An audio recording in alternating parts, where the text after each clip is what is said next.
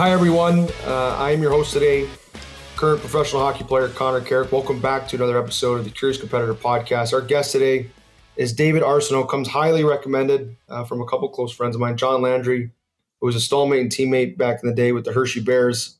I was a young punk, and John was on the end of his career, taking me under his wing. And John Geller, the man I've made decently famous on this podcast for introducing me to my love for coffee and an outstanding trainer and just presence in the Toronto Maple Leafs locker room. He's still there. David is a former Taekwondo champion, representing Canada on the international stages multiple times. He then went on to found a Taekwondo school, to then train professional athletes and executives in the area. The name, I think, is beautiful. It's called Pain Station. Some of the big-time athletes include Matt Lombardi, Vincent Leclavier, Mike Matheson, Louis LeBlanc, and I'll throw John Landry in, as a gift there. And now is in his current work, which will be a big part of the highlight of this podcast, is Champions for Life, where David tries to bring physical literacy maybe to populations who wouldn't otherwise have such a well-educated and inspirational coach and figure to help shepherd that. David, is there anything I really missed in the intro there? Oh my goodness, that's great. Aside from being a father, two great kids who are 18 and 17, married for 21 years, with my wife for 30 years, kind of like at the tail end of high school sweethearts, if you will. And thank you for having me on. This is a real pleasure. John and I go way back, and he speaks highly of you, and I thought, we should make this happen. So I'm very excited to be here. Yeah, John was one of the first people I met in hockey. For a long time, there's these parts we all have of ourselves, and we have these stories that, this part of me serves me and this part of me hinders me. Mm-hmm. And I was always a very thoughtful person, kind of busy-minded. Creative, very curious, hence the Curious Competitor Podcast. And John was someone that I was really excited. I'm like, he seems to have a decent balance. Yeah. He's thoughtful, he's curious, but highly professional, highly competitive. He's played a long time. He was, 31 or 32 at the time, still playing pro hockey. And I think, what always drew me to John was just the fact that, not to make this a podcast about John Landry, but he was a Division III player, still in his 30s, playing, making good money, in a good American Hockey League team with an NHL, opportunity to get called up. He didn't the season that, we had played together. But, as a player, all you really want to do is maximize your potential. And when I was always with John, and I'm sure you were a part of this, and then he mentioned that, I felt like he was a player that did that. He really scratched the ceiling to his potential. He's still so competitive. I doubt he'd admit that, but he has a lot to be proud of in his career. Yeah. So on John Landry, I couldn't say anything but great things. One, it starts with a great family. Older brother and sisters, and great parents. I've had the pleasure to know and meet all of them, and even be at family dinners and everything with them. And it really starts there with John. You could see that. Then the education, for sure, priority on the education. And John has always been a person who, like you said, that balance of wanting to be the best you can be in everything that you do really stands out for me when thinking of John, and keeping that balance. And I think it starts with family. Yeah, I agree. He was someone that just had certain gravity to him, certain texture, certain knowingness, and I was really drawn to that as a young player. And I also think he saw a lot in me, my curiosity, and said, "Hey, I want to help this kid not get this out of him in pro hockey sometimes." And they want you to just be soldiers north south, not thinking. And I get it. There's a time for that. But so, David, help me understand. I've always been, I think, as team sport athletes, if you talk to a lot of my teammates, we always draw a lot of inspiration from mixed martial artists. I think, that realm and practice is incredibly fascinating, as well as, business leaders. And then maybe the third prong would be military leaders. So you're the first. So what was your introduction to Taekwondo, and what was your rise through the ranks like, um, as a young athlete? Yeah. So funny enough, I was a hockey player, played baseball and soccer and did all your typical team sports growing up. And I grew up with two older brothers, Mark and Steve being the oldest. And they were 5 and 7 years older than me. And they were really good athletes, like good hockey players. I had a brother who played junior AAA before junior major was a real thing. That was probably the highest level. And then he played University of Concordia. He was a goaltender. And then my brother Mark was a center forward and amazing playmaker. Played at the collegiate level, AAA, and was kind of marred by injuries a little bit, but was recruited and scouted, but followed the school route and got interested in a girl from Victoriaville where he was playing. And so I was, 13 years old and I was doing the hockey thing and I really liked it. But my brother's friend who lived on the street was a black belt in Taekwondo. And he said, hey, why don't you come and try it out? So I was looking for something maybe a little bit different over the summer, discovered Taekwondo and said, there's something here. And then that's the time I went into, I was in high school and I was discovering team sport, individual sports like badminton and wrestling and judo and track and field. And so I really like this whole performance element of these sports. Like, can you throw a shot put as far as you can, or a javelin, or, jump over these hurdles, or gymnastics, So I was starting to soak all these different movement patterns and ways to express yourself through movement at that age. I had already a great base in multiple sports, but for some reason the Taekwondo really stuck out, and I'd wrestled a little bit too. So I liked that combative component. I remember when we were growing up, I was maybe 8, 9 years old. Me and my brothers would go to Quebec City, hang out with my cousin, and we'd basically have like a fight club. So my cousin would say, hey, my little cousin, and I was maybe 4 or 5 years older than his friends, can take you on. And they'd say, shut up, and I'd go and I'd punch him in the face and a fight would start.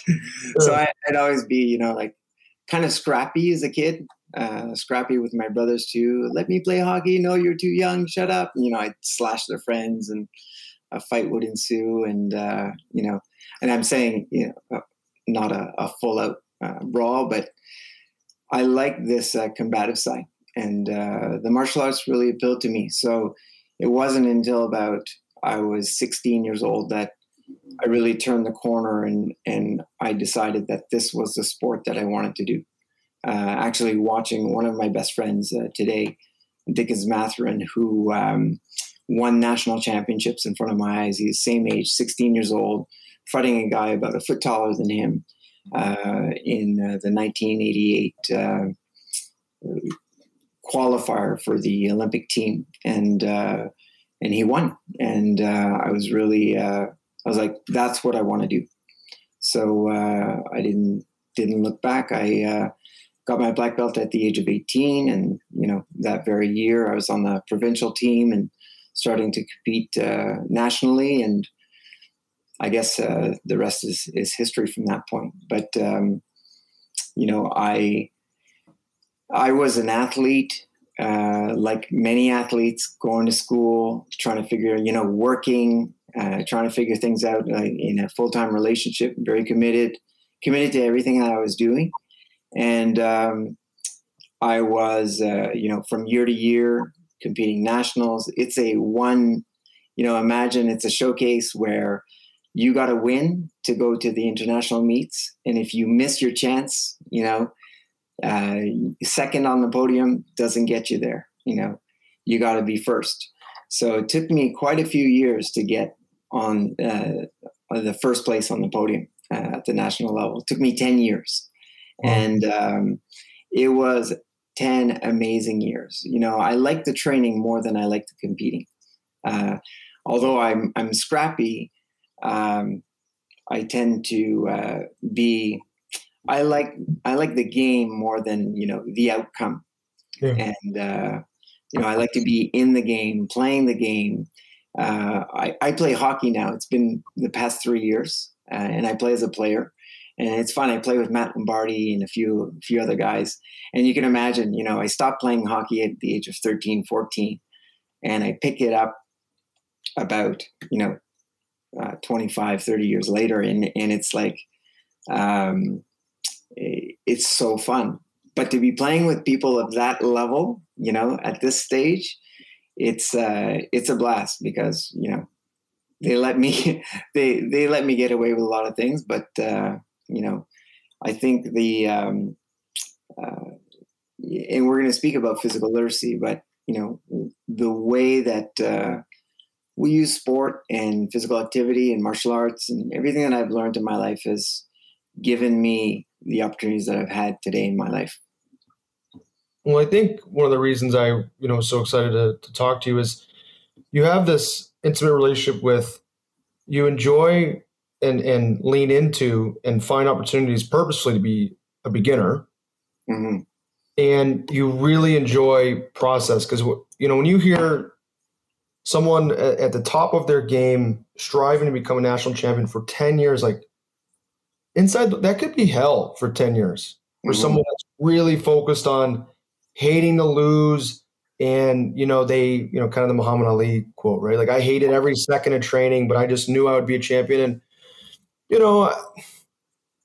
some of those lines of logic deserve a bit of scrutiny because Mm-hmm. I really appreciate your relationship with the effort, the goal setting, the refreshing of, okay, what did I do last year that, I didn't finish first, frankly. Yeah. Where does that come from and how does that eventually lead to Pain Station? So you are, competing in Taekwondo, an avid trainer and really someone who enjoys, the monotony or the consistency of showing up every day to be, people say 1% better. That's a massive percentage. I don't think you get 1% better every day. Yeah. And, eventually become a, successful trainer and business owner with Pain Station. Great question. I think that it's a journey for each. I didn't start as an amazing trainer and I didn't start as an amazing athlete, and I'm still training to this day. And I would say that, it is a willingness to get better, of recognizing where you are in the moment and saying, this is great. I'm enjoying what I'm doing, but I'm going to invest to do a little bit better and get that 1% better, whether it's in a day or a week or whatever.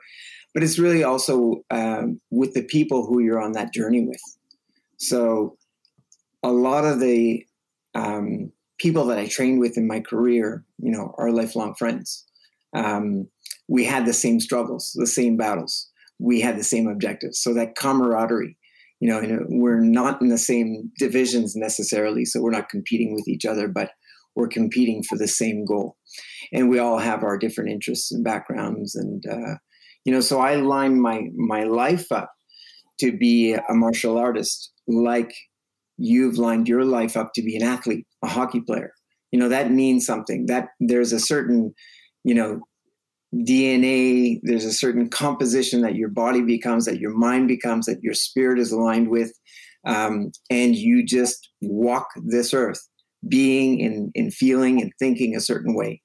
So to me, the appeal of martial arts is kind of that continual improvement. There's a term, a Japanese term for workers to improve the workspace called Kaizen.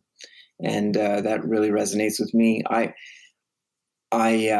think that martial arts is, repetition, refinement. When you think about the 10,000 hour principle, of becoming a master or mastering a skill, Taekwondo is or martial arts is a system to get you to a certain level with mind, body, spirit, and I see the same thing for any discipline, whether it's music, whether it's a profession, whether it's a sport like hockey or whatever it might be. And so that journey for me, that 10-year, 11-year journey of competing internationally and nationally was one where I get to learn these skills and try to refine myself and better myself in every way possible. The training was 2, 4, 6 hours a day, easily, 5, 6, 7 days a week. Sometimes I train 20 days in a row and take 3 days off. And it was just wherever you can get it, anytime you can get it. I did probably in the first, I would say, 3/4 of my career, more than half of my training alone, So because I live far from the training facility and an hour and a half bus ride, I'd go to school. I'd wake up in the morning, go for a jog, stretch out, 5 to 6 or 6:30, and then I'd get ready, go to school, train a little bit at lunch.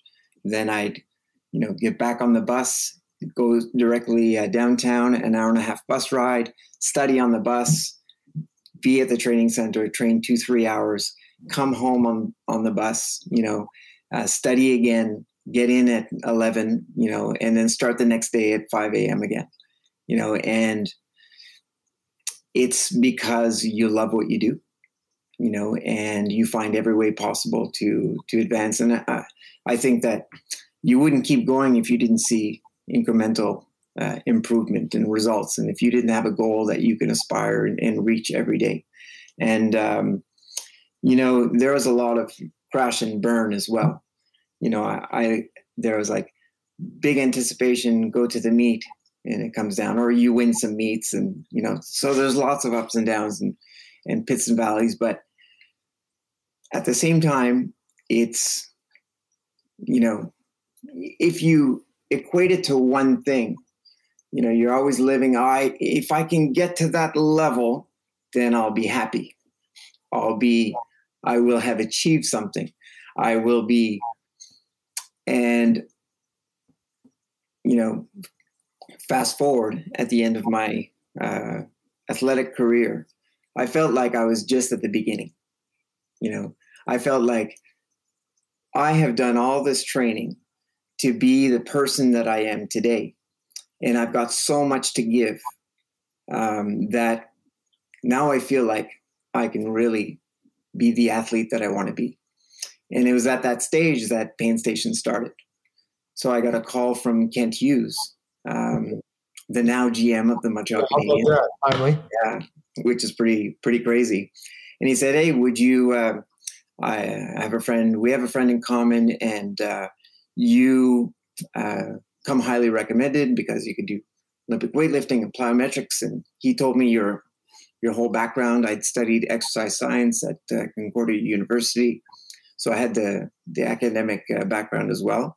Mm. But I didn't have the profile of a trainer. I was teaching Taekwondo, training Taekwondo, and that was my last year. I knew I was going to retire, and so this just happened serendipitously.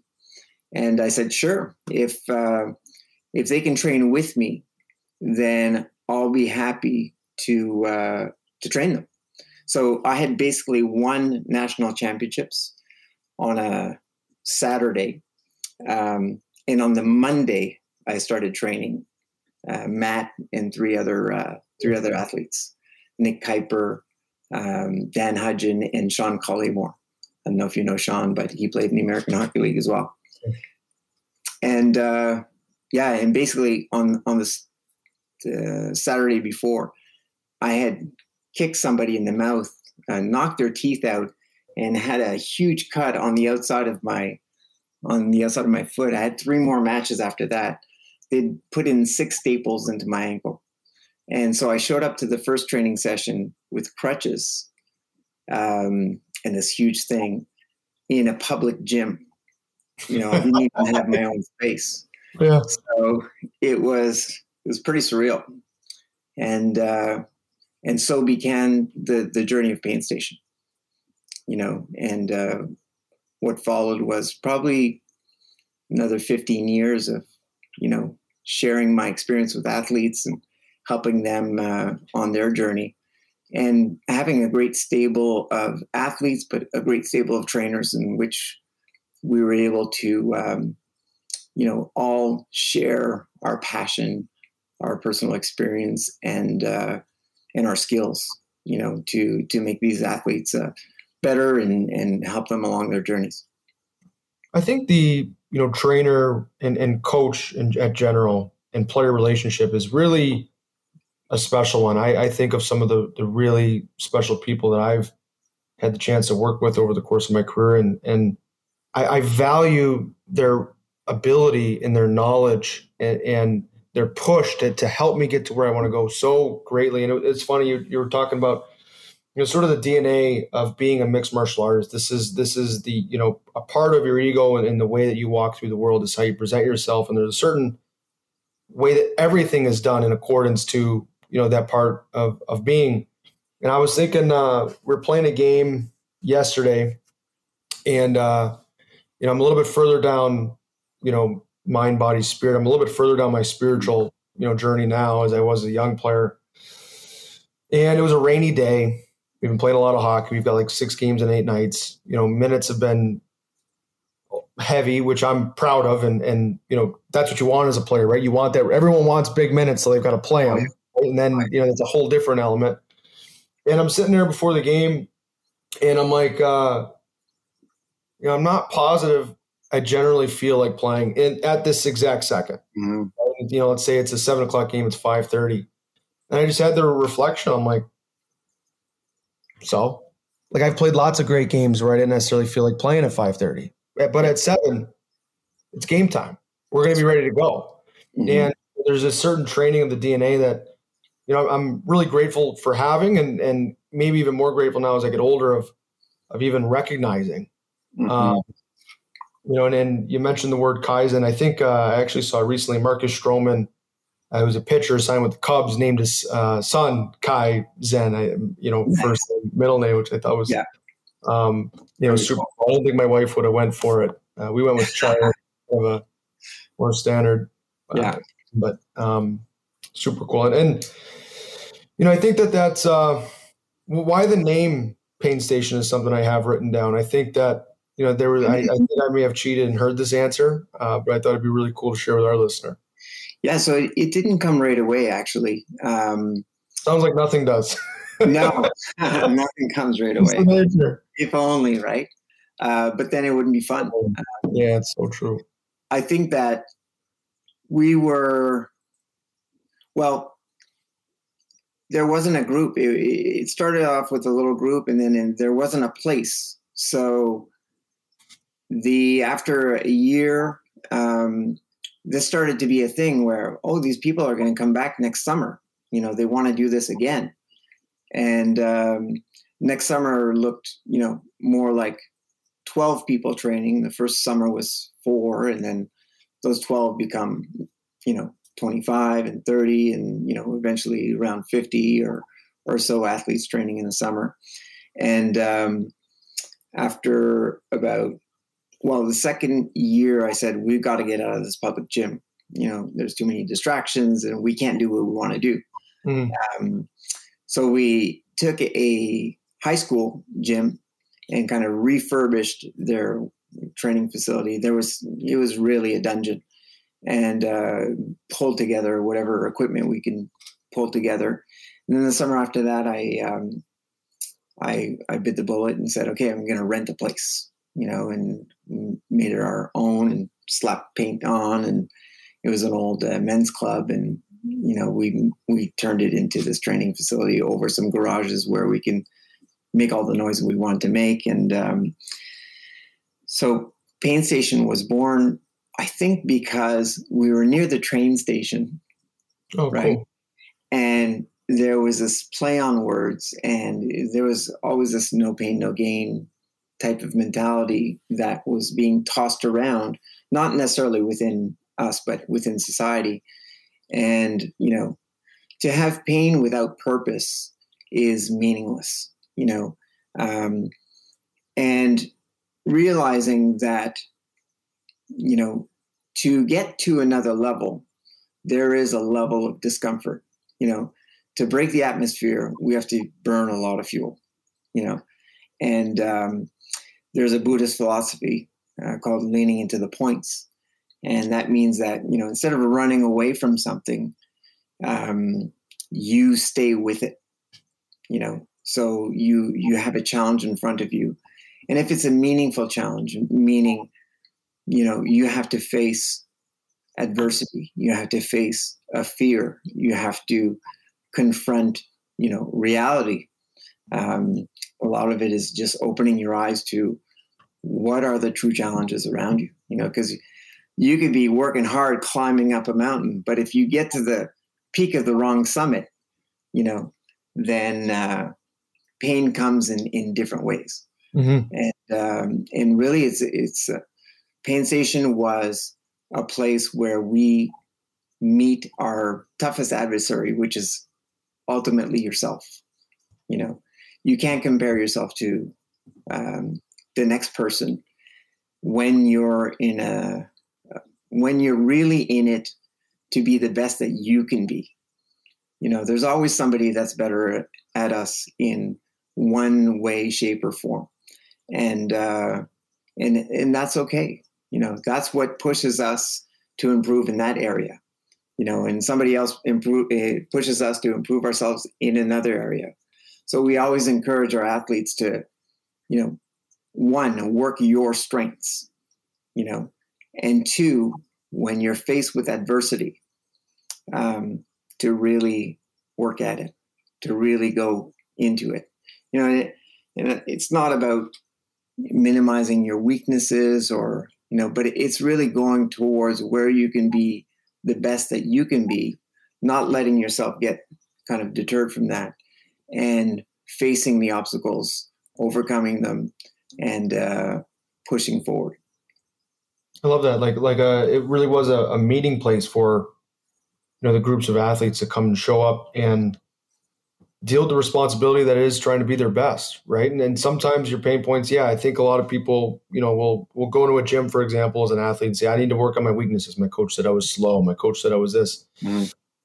But your pain points can also be the responsibilities of having to do consistently what you're extremely, extremely good at, right? Yeah. So, you were around someone, as high caliber as a, Vincent Leclavier. Like, everyone wants to be a scorer until they're not scoring, and it's been, 3, 4, 6 games. And like, oh my God, is this guy ever going to be the same? Yeah. Heavy lies the crown that way. So, and I think that, I've trained a bit on my own. Similarly, kind of a similar story with my, trainer that I work with in Chicago with Ian Mack, and he's got his thing, Tomahawk Science now, and started with just me, and then we had a couple guys, and now he's got a whole stable. But there's something special about that. I enjoy the solo time, but there's something special about the group dynamic, where you're King Tut after one of the drills, you're the one that won, and then all of a sudden you're getting your ass handed to you in a different physiological demand, and It keeps it so fresh, and that's the beauty of athletes at a high level, is they can show up day after day after day and still have that fire. But the group dynamic I found was always so important for that. You just nailed something for me, which I noticed a lot in the athletes that performed at the highest level. It's always a combination of things. There's luck. Undeniably, there is the genetics, there is the support. So everything that goes around supporting, and it could be friends and, loving family, or, in the absence of those, there's other things, a good coach, good mentors, good teammates, good, so there's so many conditions. And what I found the pro was really good at was being consistent in their effort. And, it would irk me. Vinny Lecavalier would always ask me, how many reps, how many sets? And I'm completely on the other scale. You're done when you're done, Yeah. But obviously he's very talented, very successful athlete. And and same thing with Matt Lombardi, let me know what, because there was an exactness to the things that they did. in terms of setting a bar, having a standard, and not overdoing it, but not underdoing it too. Yeah. And because you could be the fittest hockey player out there, and I've seen it time and time again, and not have not have your shot, not have the chance, and you're pushing so much. Like I said, you're climbing this other mountain on the other side when you really should be here.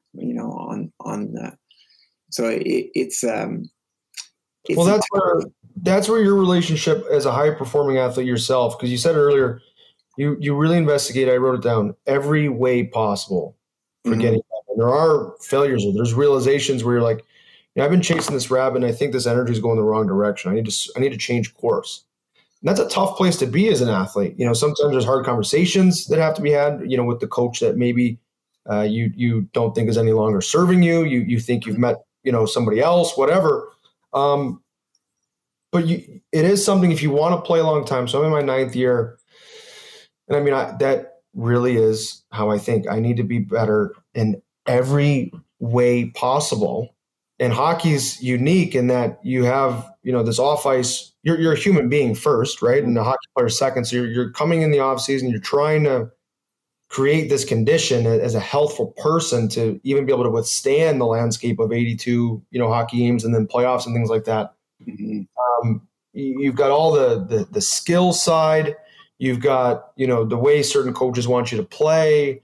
And something I've always appreciated, learning from the mixed martial arts is, kind of the mind and spirit part, and I want to ask you, as a coach and as a man, as a husband, and all the things that you reminded me of in the intros, like, this is something I've had to think about as a player and something I've challenged, younger players on. If you ask a lot of young players, what are your strengths and weaknesses as a player? They've got the full NHL scouting report on themselves. I'm 6'2", 210. I protect the puck well. My backhand's no good.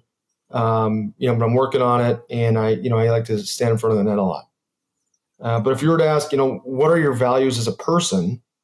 Sometimes there's a gap there. And I think knowing that and having that well-roundedness, like you were saying, in diversifying your forms of support can be extremely productive as a person first, and then as a player. So, is this something that entered into the conversation at Payne Station? Is this something that's on top of mind for you as a teacher and coach? And frankly, what are some of your values that you try to bring to the table day in, day out for your athletes? This is a very important question. And I think that when we were at Payne Station, we were writing the playbook as we were going. And for many of the trainers that were there, we had, fantastic trainers. We worked almost by committee, let's divide and conquer, and for the different levels and different ages. And Vinny would train with me, then he would train with Ken, or some other trainers. We took what was best of ourselves and imparted that on each athlete there. And I have this list of tenets of Taekwondo. So what are the principles that we kind of live by? And one of them is perseverance, right? So pushing through. But I think perseverance is missed when there's not a clear goal that you're setting your path towards. So you can persevere, but you have to have goals, and those goals need steps to achieve that. Then there's indomitable spirit. So what if you cannot succeed? Or what if your chances of failure are so high, that there's no guarantee for you? What do you do in the face of that adversity? Does your motivation wane? Does your spirit drop? Or does it fire you up and say, I'm going to tackle this one? And I don't mean a chronic, looming goal. I want to be, something that I'm not. I mean something that is this is a real roadblock right now. I blew out my knee. I need to have surgery. I need to, rehab, and I want to come back 100% and even better, And the other one is integrity, looking at yourself in the mirror and saying, am I living what's inside outside? Am I projecting what's inside, or am I projecting an image of somebody that I'm not? And it's more about the values part, not so much fake it till you make it, because there's a fair amount of that. Like you're aspiring to be. So before you're actually there, you gotta act that way until you make it. But it's more of a value centered approach, meaning did I lie? Am I lying to myself? Am I lying to somebody else? The truth. Did I put in the work? So your integrity is an important one. And the other one is courtesy. So courtesy, what you give back, because you're not in it alone. You cannot do these things with other people, without other people.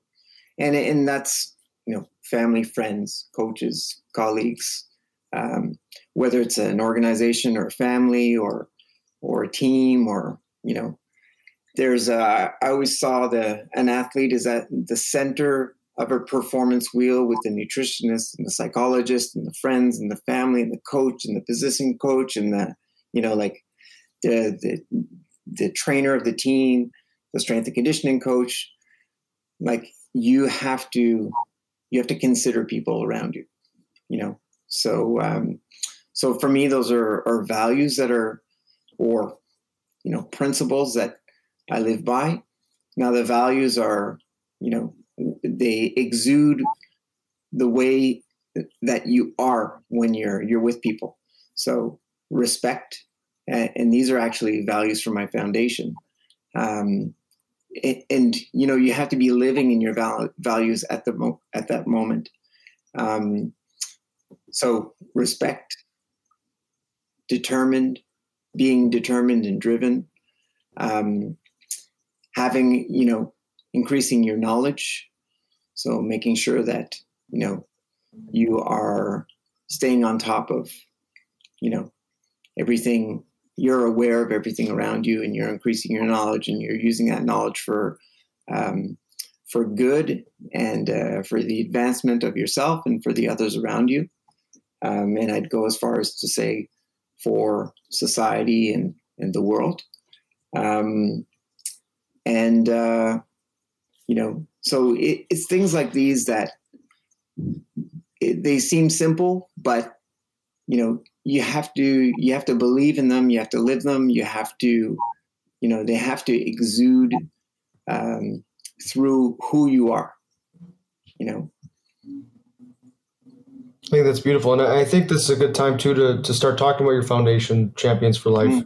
And it's interesting as you look, our getting to know each other is still young, but, it seems to me like, there's this sort of mastery of, physical self, this teaching of, how to persevere through something hard in your Taekwondo journey, to then this responsibility of, here you have the dreams of others. And, Ken Hughes was, trusted you with some high end, talent and saw a star in you for your ability to grow this and foster this. And so you started to do it on a community level. And now with Champions for Life, you're tackling something on a societal level. And I think so often about, I'm a dad now, I'm a parent. And one of the greatest gifts, my mom too, but my dad was really the hobbyist of the few. Like he gave me a relationship with my physical self. I wake up every day in this body. I don't get to escape this body for a second of, my life. Maybe in meditation, you can feel like you're somewhere else, but I'm still living and breathing and bleeding in this, meat sack. And, you eventually reach what might be the pinnacle of what being a trainer would be, right? Extremely educated, practicing with really high-end clientele. You have a sustainable business model, partners and coaches that work for you that are doing a nice job. and you decide to become a beginner again. There's something greater at stake for you. So what is physical literacy? Why does it need your help, for anything? And what kind of impact have you been able to have so far? Because I think it's a tremendously noble cause. And if I had a child that, if he decides not to be an athlete, I so desperately hope that he still has a relationship with the physical self that's positive, that's intuitive, that's playful. And maybe I'm stealing some of your answer, but no, it's good. I think your idea is bang on. Like your child is going to decide what they're going to do ultimately. Let me just come back to Pain Station, because there was a winding up and there was a winding down. It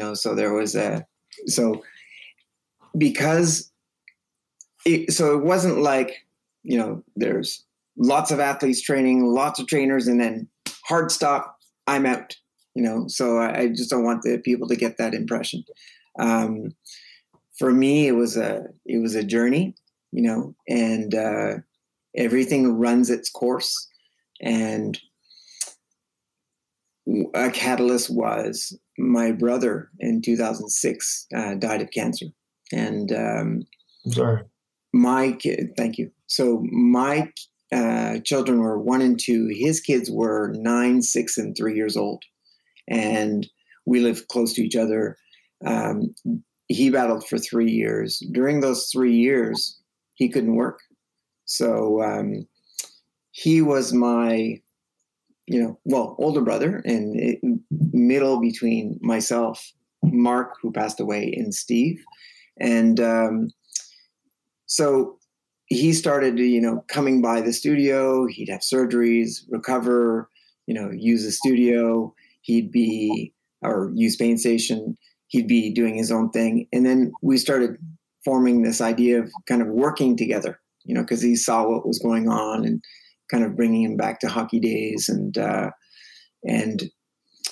so there was when he passed away, there was a real kind of mourning, I guess, process for me. And so this made me think, okay, well, what's the purpose of my life? And that my purpose had been to compete, train, and be at the highest level and help these athletes be at their highest level. There was corporate executives also training, and, helping that top 1%. You get that 1% extra. If you can shave off a tenth of a second on 100 meters, you got a world record. You're the fastest in the world. And, person who's 2/100ths of a second behind is second place, or whatever. And so it really made me question, okay, well, where do I want to put my energy at this stage of my life? And I saw the term physical literacy as I was looking at the long-term athletic development model. And it basically is saying that, you shouldn't specialize too young. It's good to develop physical literacy, which is basically competence in movement, your knowledge of movement, your confidence that comes with that competence. So you move well, so you're confident that you can move well, so you're motivated to do that thing. And after the motivation comes, well, I'll explore more and learn more. And so it's this cycle that makes you, learn and continually learn and to improve yourself by increasing your movement vocabulary. If you can do that in multiple environments and in different ways, then, this becomes who you are. We are what we do and what we think and what we know. And, what would we be without this conversation? So at the ultimate level, physical literacy is about expressing yourself. It's having this movement vocabulary. And now all of a sudden we throw you into the situation where there's a puck and you're on skates and, it's slippery and it's cold and you have a stick and you've got to get that puck over there and you've got to have your head up and, there's a lot that goes into that. And it's fun. This is like the best. It's the best thing, And if you are doing that for music, if you're doing that for anything else, this is what life is about. And so I realized that what happens is a lot of kids get left behind, because some children have fathers like yours that bring you out, that play with you, that do all kinds of things. And, maybe they're a little bit more affluent. And so you're enrolled in a swim and gym program, and you're enrolled in this, and you're signed up for that. And you have all this access to developing your physical literacy. And by the way, you have access to good education and healthy food and parents that love and support you.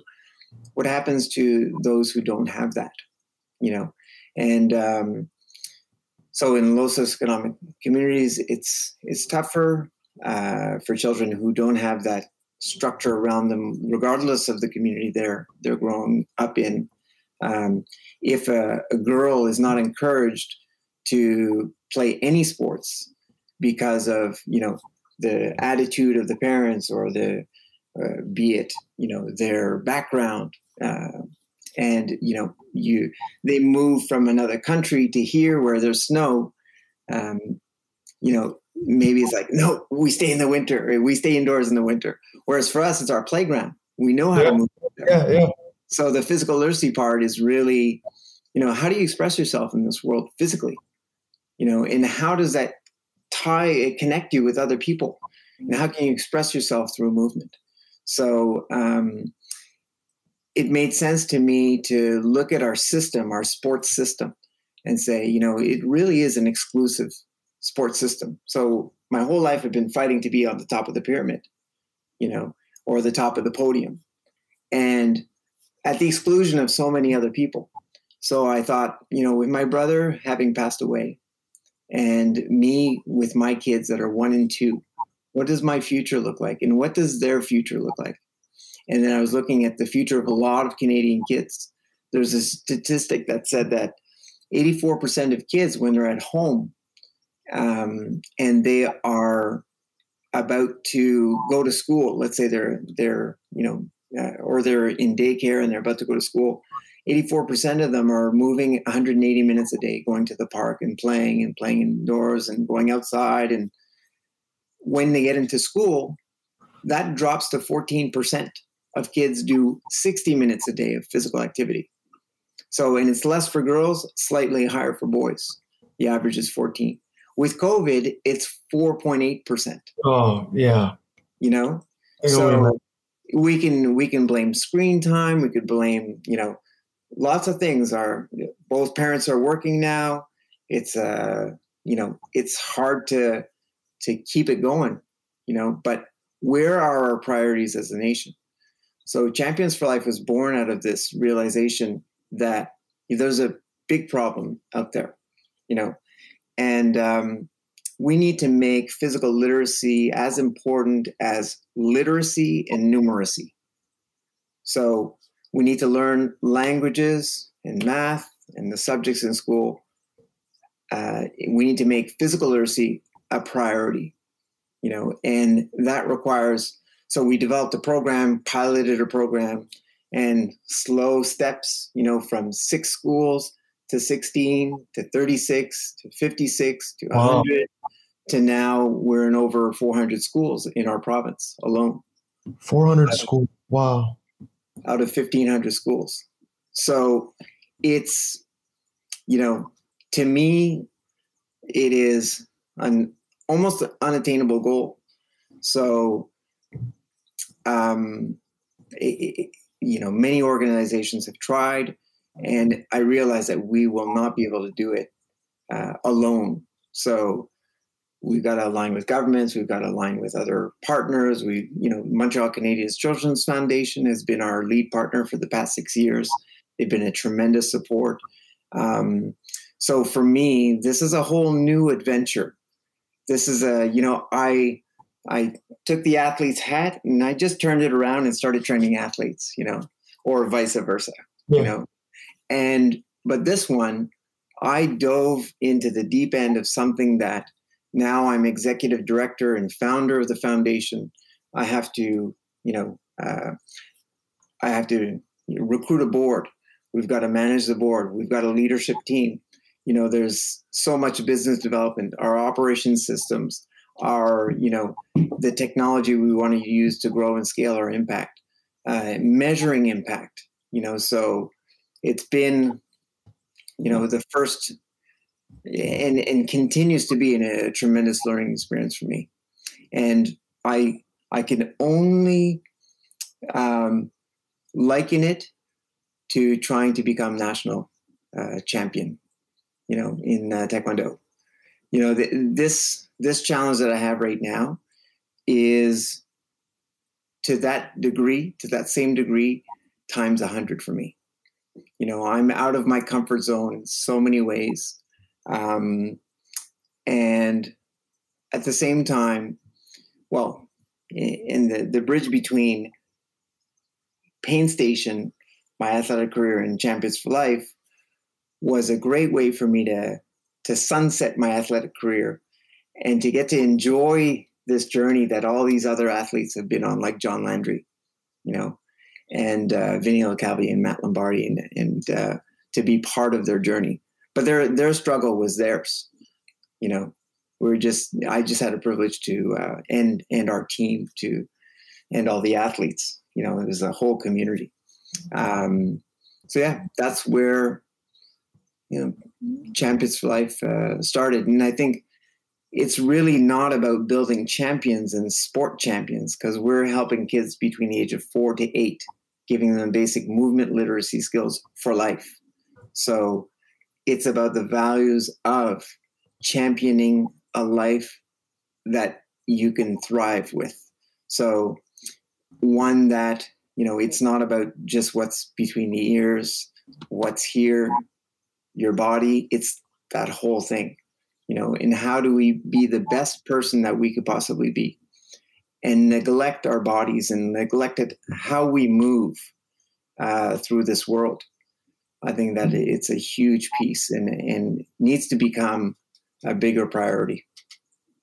No, I think it's beautiful. And culturally, I'm American in the United States, and, you can talk about, diabetes rates and obesity rates and all these things. You look around kids I grew up with, and just how early kids identify as, oh, I'm a sporty kid. I'm an athletic kid. No, I'm not. I'm a nerdy kid. I sit at home. And there's a certain learning state that's available when movement's a part of your day. Yeah. You don't have to labor over, all of the benefits for cognition that, physical engagement has. But I think, socially, just being able to have things to do with other people, ways to express this energy. Like, even, it's funny you mentioned, like, I love doing the podcast. It's you always have depths of conversation when you have an hour, or so of someone's undivided time that you just don't get to, in the Twitter world and phones and things like that all the time. But like, my one complaint is I have to sit for an hour. Yeah. And I think, a lot of people do this, at offices, in schools, and, while I enjoy the rest, we played last night, and I was, a little, beat up physically today. I'd probably be sitting otherwise. Yeah. I think, I got lucky based on the part of culture that I grew up in, and I really appreciate someone with your tenacity, your value structure, and really the open-mindedness to look at the whole game you were playing with Pain Station, and I'm sure it was a lot of fun, and created a quality of life for you and your family and your athletes, like awesome while it lasted, but the journey you're on now is tremendously more difficult, I'm sure, in terms of creative energy. Just the level of influence that you must, have to foster, with board members and with, government officials. And, these are big systems you're trying to infiltrate, the school system. There's a lot of money involved. There's a lot of red tape. But I think the kids have, I lived in Canada for a bit, like, they deserve to have a positive relationship with their body, or at least a chance to. It's not for that, at some point it's their choice, but, it makes me sad to see physical development, so put in the corner in the school system. Yeah.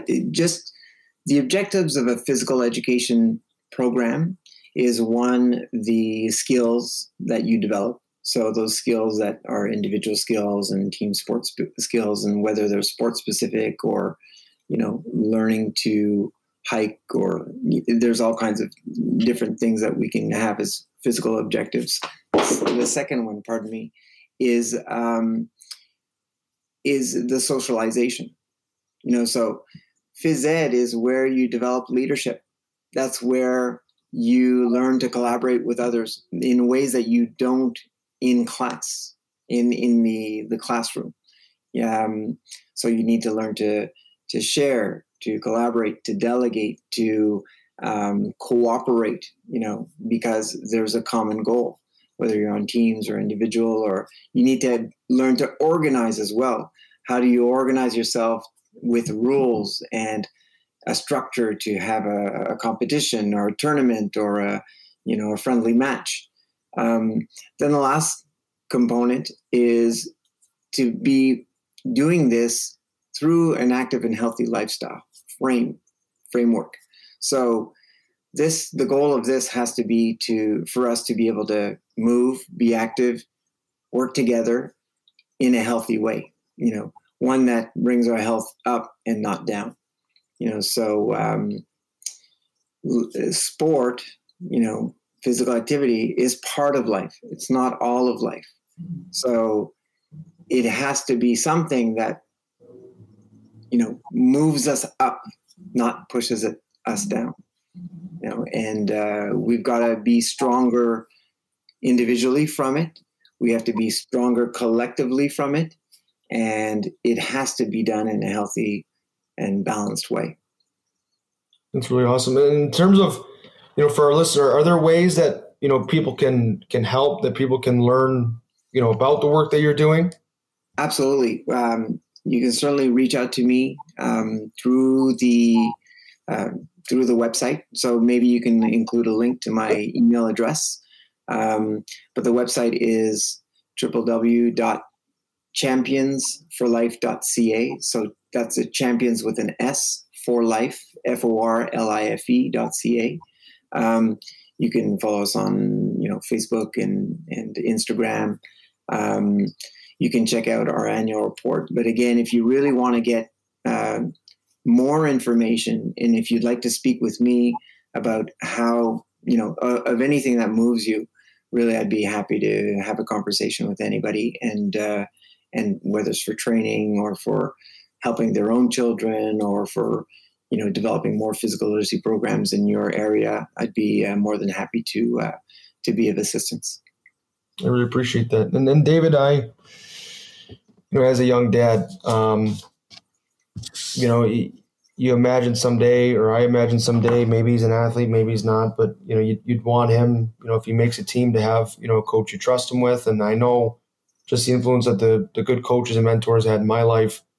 I really appreciate you, filling a gap that is sorely needed. I think this attention paid to our physical body, our physical self, the emotional agility that comes with that, right? Like just the ability to shake out, angst, anger, frustration. The body is a really intelligent vehicle for all those things.